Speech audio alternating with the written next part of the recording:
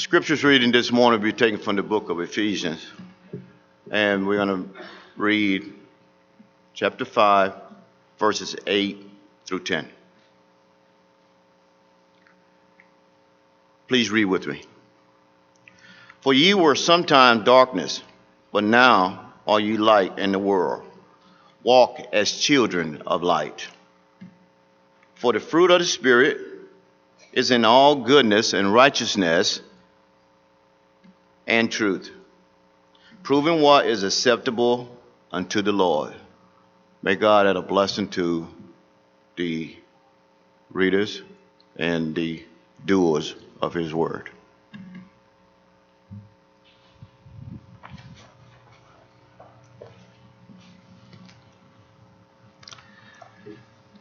Good morning.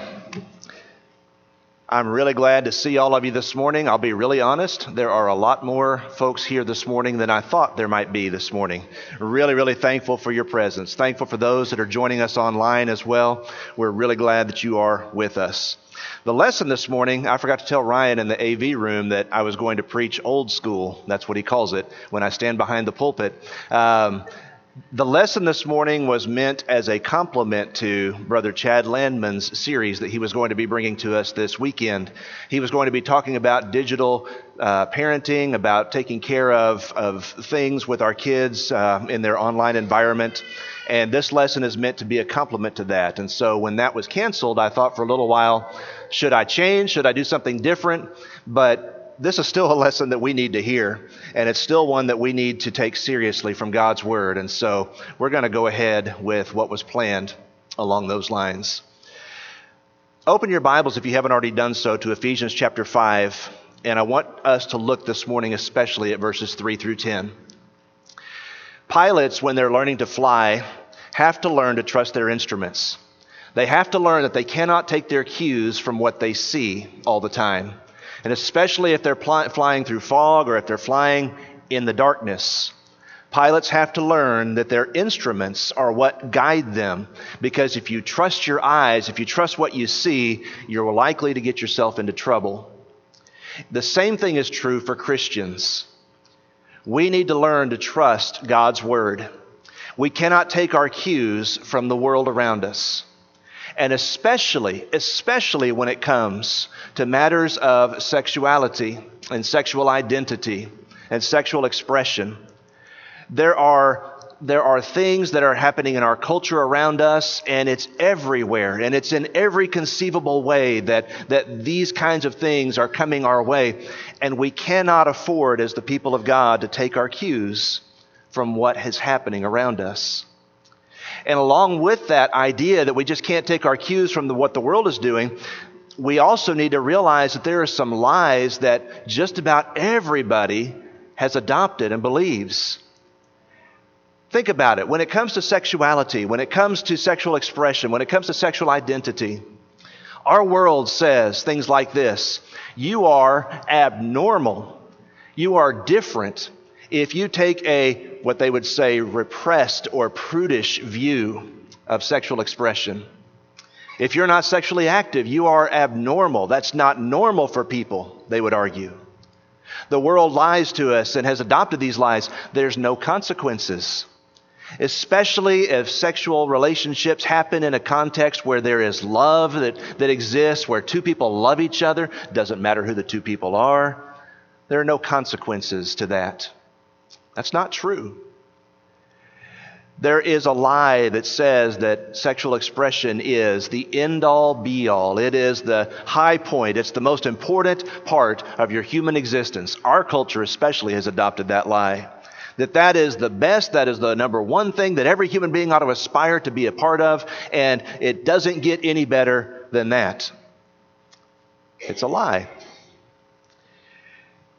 There are more lies that are being adopted every day when it comes to alternative lifestyles, when it comes to the agenda of people in our society who are very vocal and advocating things like LGBTQ rights. And at this point, it's come to the place in our history where not only are those things being promoted as normal and right, what Isaiah prophesied has actually happened in our society. In Isaiah 5, verse 20, Isaiah said, "Woe to those who call light good, or light darkness and darkness light. Woe to those who call good evil and evil good." That's happened. And so if you believe that, for example, homosexuality is a sin, if that's what the Bible teaches, if that's what you believe, not only are you immoral, you are on, in our society's way of thinking, the wrong side of history. And don't believe for a second that our children are not picking up on this as it's being pushed on them everywhere in their society. God's people need not to take their cues from what we see. And we certainly can't take our cues from what we see happening around us in culture.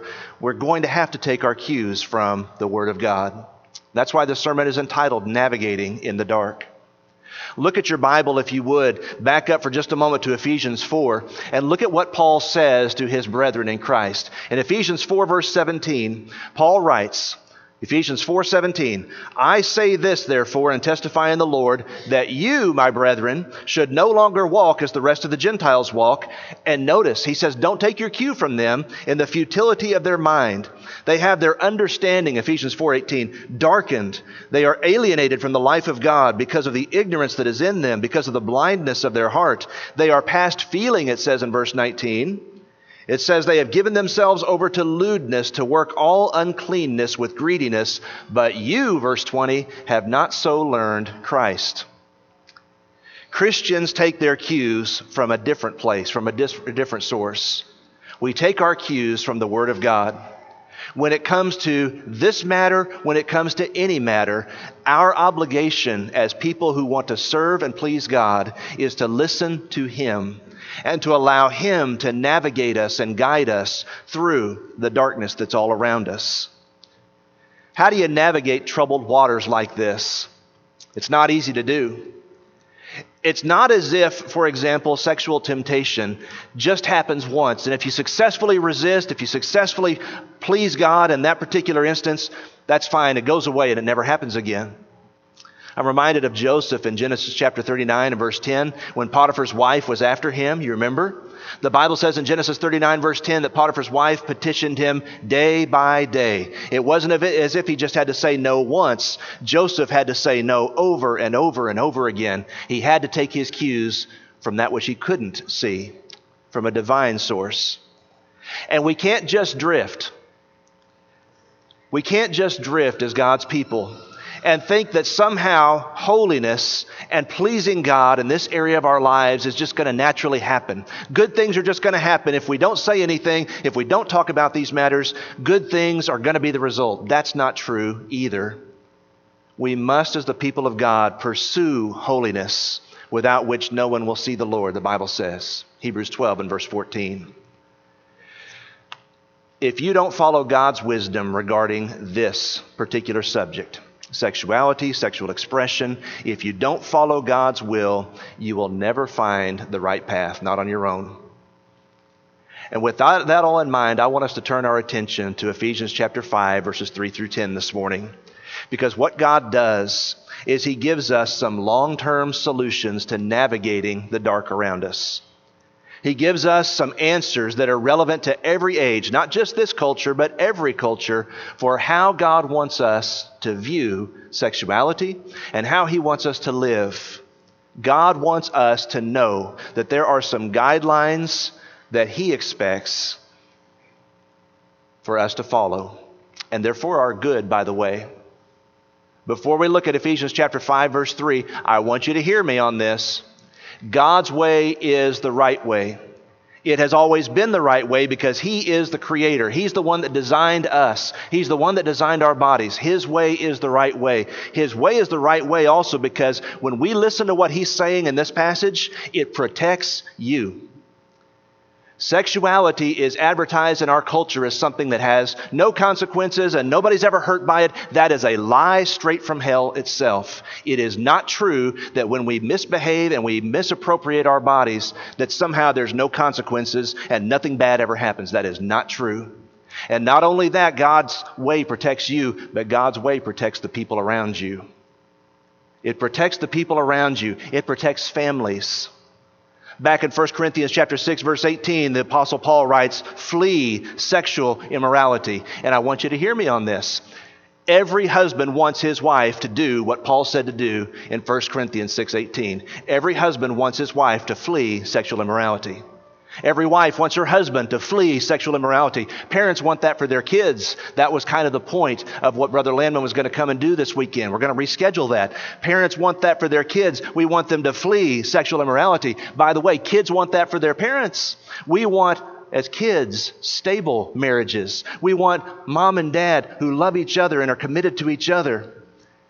We want these things for other people. The problem is, a lot of the time when it comes to sexual immorality, it's a matter of what do I want, not what does God want, and not what's going to bless other people.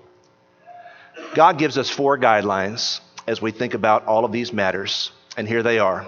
Number 1, God shows us in His Word how to think about it. Take your cues from God. Look at Ephesians 5 and verse 3. But fornication, Paul says, and all uncleanness or covetousness, let it not even be named among you, as is fitting for saints. Notice that there are 3 terms all related to sexuality that are used in this verse. Fornication, uncleanness, and covetousness. And that's an interesting one. We'll talk about that in just a moment. What do those terms mean? The term fornication is literally the Greek word porneia. Porneia. It's the word from which we get our word in English, pornography. And he says that porneia is not to be even named among you as the people of God. The word porneia is found 25 times in your New Testament. And here are some of the things that porneia covers. And by the way, this is not just the Bible's use of the term. This is the way ancient Greeks used the term porneia. This was a word in their society, sexual immorality. They used this term to describe homosexuality. They used this term to describe adultery. They used this term to describe things like rape and incest. They used this term to describe practices that were outside of a married relationship. Anything outside a God-ordained marriage between a man and a woman is classified as porneia. And the Apostle Paul says, the way we think about it matters. It is not even to be named among you. But he goes on with a second word. He says uncleanness or impurity, some of your translations have. What is that? Impurity, if you want to think about it this way, porneia, you might think of it as going all the way. Impurity or uncleanness is practices and activities that take you there, that get you to that point. Things that are unclean, that are immoral, that are wrong, those things should not be even named among you. And then the third word he uses is covetousness, and that's interesting, as I've noted. Why covetousness? I mean, you and I hear that word and immediately my mind goes to money. Covetous for money, greedy for money. But that's not the way Paul's using the term here. He's talking about being greedy for another person's body. That's the kind of covetousness that he's got in mind here. Can I just make a real practical point? Pornography, by its very nature, is nothing but covetousness in the definition that's being used here. To look at a pornographic image, to look at someone, to lust after them, that is being greedy for something which you do not own and you do not have the right to have. That's what that practice is. And by the way, these 3 terms are repeated in verse 5 of this chapter. Same 3 terms are found in verse 5. And in verse 5, he adds this to covetousness. He says covetousness is idolatry. It's not going too far to say, brothers and sisters and friends, that when somebody involves themselves in pornography, they have become an idolater. It is a form of idolatry. It is taking God off the throne of our hearts and saying, what I want and my desires, they come first. And God is talking to you as a Christian, and He's saying, you can't let these things even be named among you. That's how we're supposed to think about it. It's not as if we kind of dabble in this, and this is something, well, you know, I'll do this, but I won't do that. No, these things are not even to have a part, not even to be named among the saints. And notice the phraseology there in verse 3. For the church, this is not what characterizes the people of God. An outsider should not be able to look at Christians and say, those are a bunch of idolaters. Those are a bunch of people who are involved in porneia, in sexual immorality. I know the reputation of those Christians, and that's the way they behave. Nope. As Christians, we think differently because we take our cues from an almighty and all-loving Creator. Incidentally, when the Bible says that these things are not supposed to be named among us, these things are not supposed to be part of who we are, I want you to think about this. What you do with your body, it doesn't just affect you. What you do with your body affects the Lord. It may well offend Him. And what you do with your body affects the people of God. It affects the body of Christ. We are to take these things seriously. We are to, on this point, because we're thinking properly about this, we are to set up some boundaries in our hearts and lives.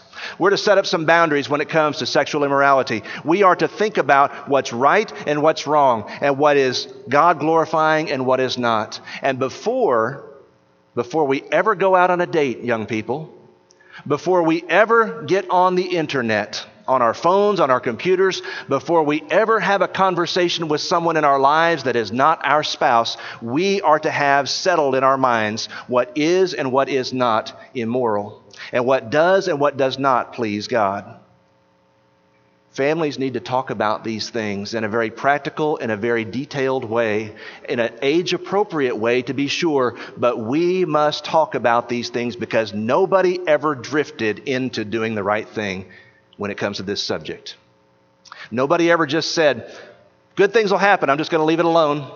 Does not work that way. Take your cues from God. Secondly, God not only shows us how to think about it, He tells us how to talk about it. Look at verse 4. How to talk about it.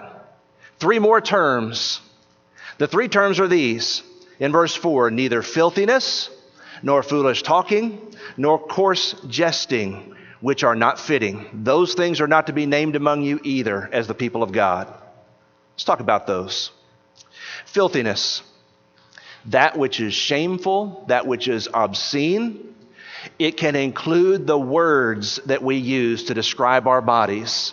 It can include the description of what we do with our bodies. It can be filthy according to God's Word. And you know exactly what I'm talking about because you hear it in the movies all the time. And you probably hear it on the job all the time. Our society takes what God has given us and it turns it into something that is filthy. Let that not happen in the way you talk about these things. Foolish talking and coarse jesting. We're talking about dirty jokes, suggestive humor, double entendres. You're saying something that's suggestive and it's kind of clever and it's kind of witty, but it's lewd and it's vulgar. God says Christians don't talk that way. That's the way the darkness talks. And here's what's wrong with all that. Our humor, what we laugh about, says something about what's going on in our hearts. It says something about our character. And humor that pushes boundaries can easily degenerate into something else. And not only that, humor can make us vulnerable to degrading moral change. Just does. There is a dynamic, brothers and sisters, between what we say and what's going on in our heart.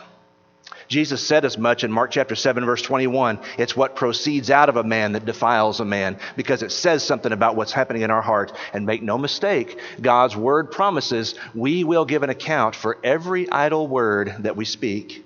Matthew chapter 12 and verse 36. But then He doesn't stop there. He doesn't say, okay, don't talk about this stuff in a filthy, coarse jesting kind of way. He doesn't just stop there. Watch what He does. He then gives us a redirection. But let there be what? What does your passage say in verse 4? Let there be thanksgiving. The giving of thanks. Now I see that phrase and I think, okay, out of its context, I think of Thanksgiving dinner. I think of giving thanks to God for His goodness and His mercy and His grace. And I think of giving thanks to God for all these wonderful blessings. But in the context, He's still talking about sexual matters. How do you know, John? I know because verse 3 talks about that and verse 5 talks about that. So when he says giving of thanks, he's talking about God's gift of sexuality. Let there be thanksgiving in the way we talk about it. is what the Bible is saying. God has made sexuality a good and an important part of His creation, and when we talk about it, our speech ought to reflect that. He has made it a means of tenderness and intimacy between husbands and wives. It is reserved in your life for one person and one person only. It is reserved in your spouse's life for one person and one person only. It is a gift from God. And we as God's people are to give thanks to Him for what He has created and what He has designed while respecting the way that He built us. And I'll say this too. Anything else, anything besides God's plan is just a cheap and an empty substitute. That's the way the Bible speaks about these matters. So how we think about it matters. Are there boundaries in your life? Are there lines in your head and your heart that you have drawn? You said, I know this is wrong and I cannot participate in this. And how do you talk about these things? When people start telling jokes at work, when people start saying things at school that are suggestive, how do you talk about it? Because among the people who are children of light, we have no part of foolish talk and coarse jesting. Notice this, number 3. When we take our cues from God, God also shows us not only how to talk about it, but how to see through it. There are lies and there is darkness all around us. Look at verses 5 and 6. And what Paul does is he says, I want you to think about what's happening around you. The world puts partially clothed people out there for you to see, and they put all kinds of images and ideas and concepts out there for you to think about, and you're just supposed to take it at face value. This is the way to live. This is what's right. And Paul says, no, there is something deeper happening here, and you need to see what's happening that's deeper. You need to understand there are 3 things that you need to be aware of when it comes to sexual immorality. Here are the 3 things. As you look through it and see the lies that it holds, thing number 1 is this. Look at verse 5. You know this, he says to his brethren, no fornicator, nor unclean person, nor covetous man who is an idolater, those are the same 3 terms as you read in verse 3, by the way, has any inheritance in the kingdom of Christ and God. So thing number 1 is, they have no inheritance. If I practice these things, my destiny is already written. We're not talking about people who struggle with sexual temptation here. We're not talking about people who realize what God's will is, but there's an area of their life where they're really, really having a difficult time. But they want to please God and they want to serve God. We're not talking about people like that. We're talking about people who have given themselves over to this. People who have said, I have no intention of changing. I have no intention of doing anything different. This is the way I'm going to live my life. And God says, if that's what you choose, your destiny has been written. You have no inheritance. You have no part in the kingdom of God. You can't. Because God is separate from sin. And when God saved us, He made us holy. He made us saints, verse 3. He sanctified us and set us apart. And we can't live that kind of lifestyle and expect that God is going to be pleased. So we need to realize that when people live that life, their destiny is already written. But secondly, as you continue looking at the passage in verse 6, let no one deceive you with empty words. Don't take your cues from the world because their words are empty. That's important, brothers and sisters and friends.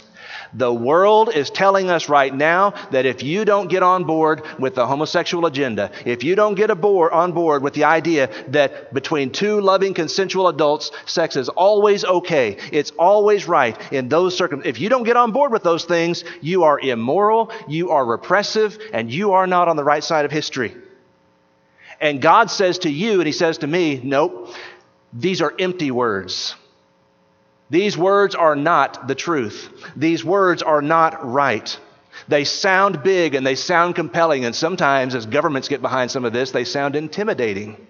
But this is empty, it is hollow. They may echo and resonate in your culture, and you may assume, and culture may assume that this is what's right and this is what's virtuous, but there is no life in those words. There is no truth in those arguments. There is nothing at all down the end of that road but brokenness and heartache and strife and disappointment and bitterness and misery. That's what lies at the end of that road. They're empty words. But these people love each other, John. These people are committed to each other. I appreciate those things. But if you truly love somebody, you're not just interested in expressing love now. You're interested in what's best for them. And to leave somebody with a future that ends in no inheritance in the kingdom of God. I mean, what's the alternative there in verse 5? If I have no inheritance in the kingdom of God, what else must I be looking forward to? There's nothing except a horrible future. If I truly love somebody, I wouldn't lead them down that path. Notice as well a third argument, verse 6. The Bible says in Ephesians 5, verse 6, the wrath of God is upon the sons of disobedience. The wrath of God. Paul wants you to see through this. God wants you to see through this. The wrath of God abides upon people. You say, but they're living their lives and nothing bad ever seems to happen. I'll tell you something. There's a day of wrath that's coming for all of us. A day in which God's wrath will be poured out upon the world. The Bible promises that. 1 Thessalonians chapter 1, verses 9 and 10. The wrath of God. And we're only saved from God's wrath through Jesus Christ, the Bible argues. And if we don't obey God's will, the wrath of God abides on us. But there's another element to this wrath of God thing. I want you to think about this. There is wrath that is sometimes built in by God to creation itself. Built in by God to creation itself. There are certain ways of living and there are certain ways of behaving that are so out of line with the way God created this world that they yield horrendous fruit.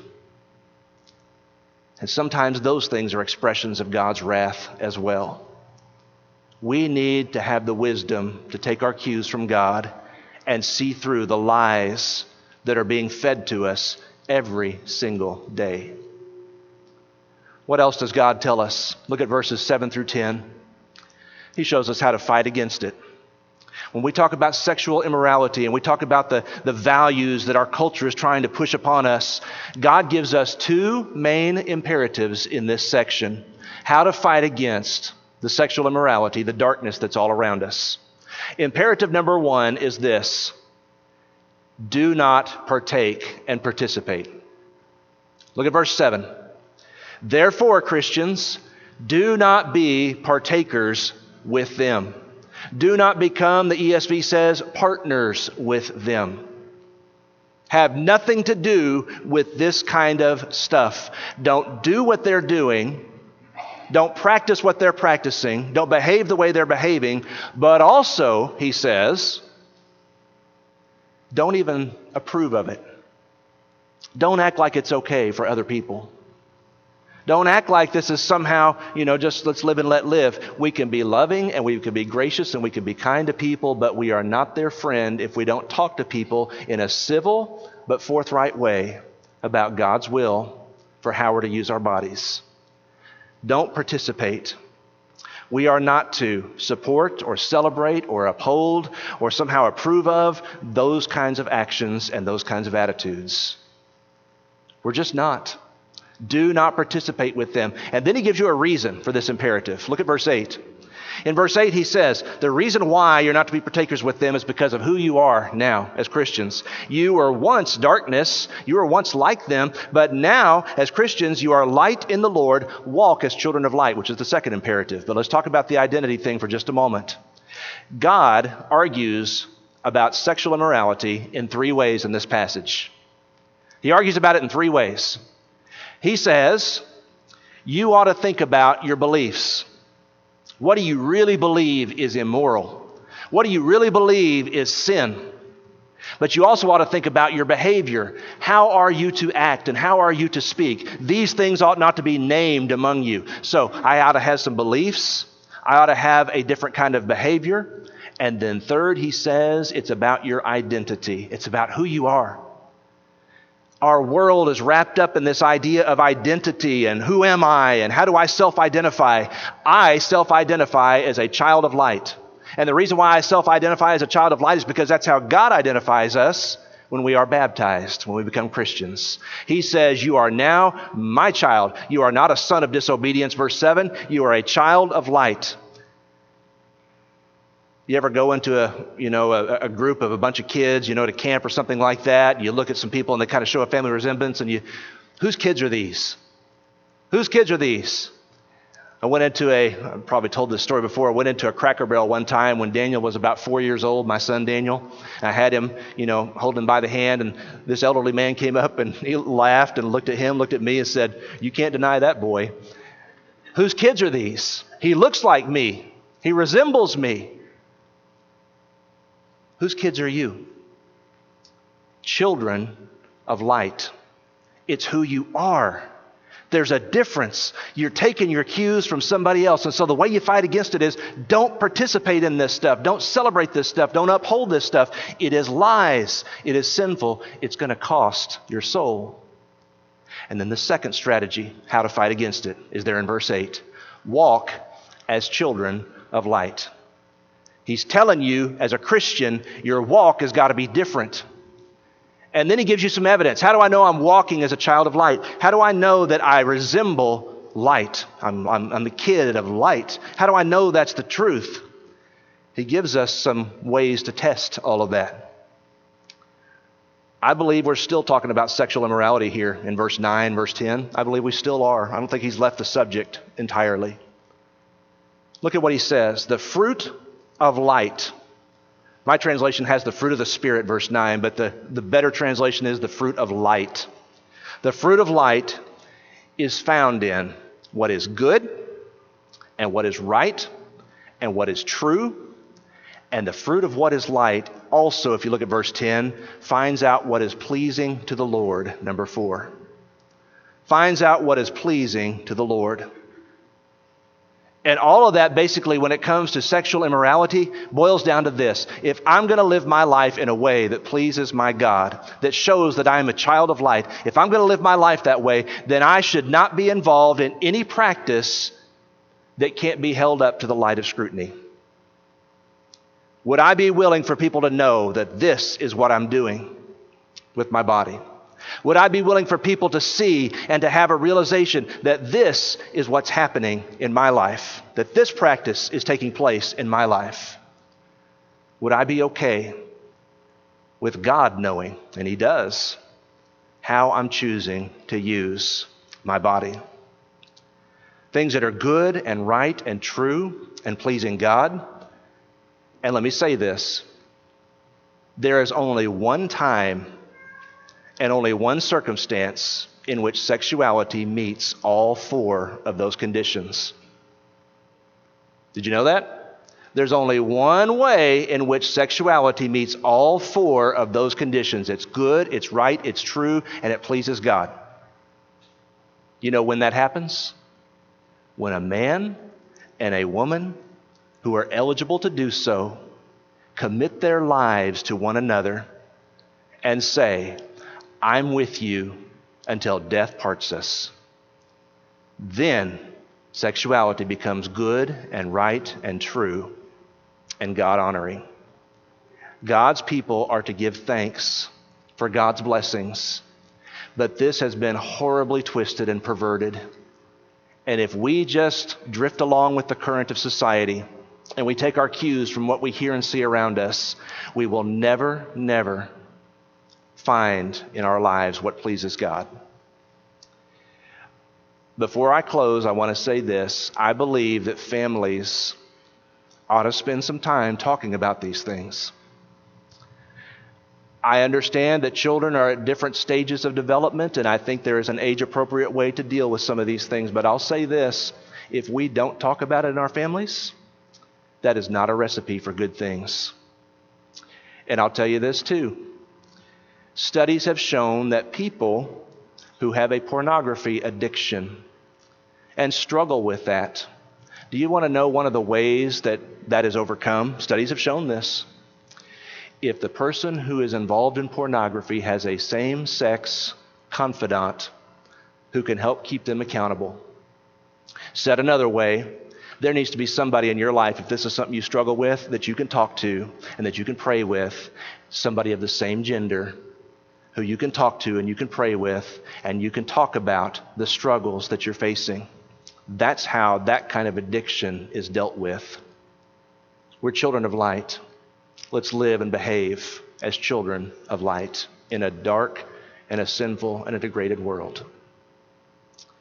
Thanks for your attention to God's Word this morning. Maybe you're not a Christian and you need to obey the gospel because you want to come out of the darkness that's all around us, and you want to live and take your cues from the God who made us. If you're ready to make that commitment this morning, we come to Christ in the following way. We believe in Him. We confess His name, that He is the Son of God. We repent of our sins, and then we're baptized for the remission of our sins. The Bible pleads with us, and God pleads with you this morning. If you need to obey the gospel, won't you come while together we stand and while we sing?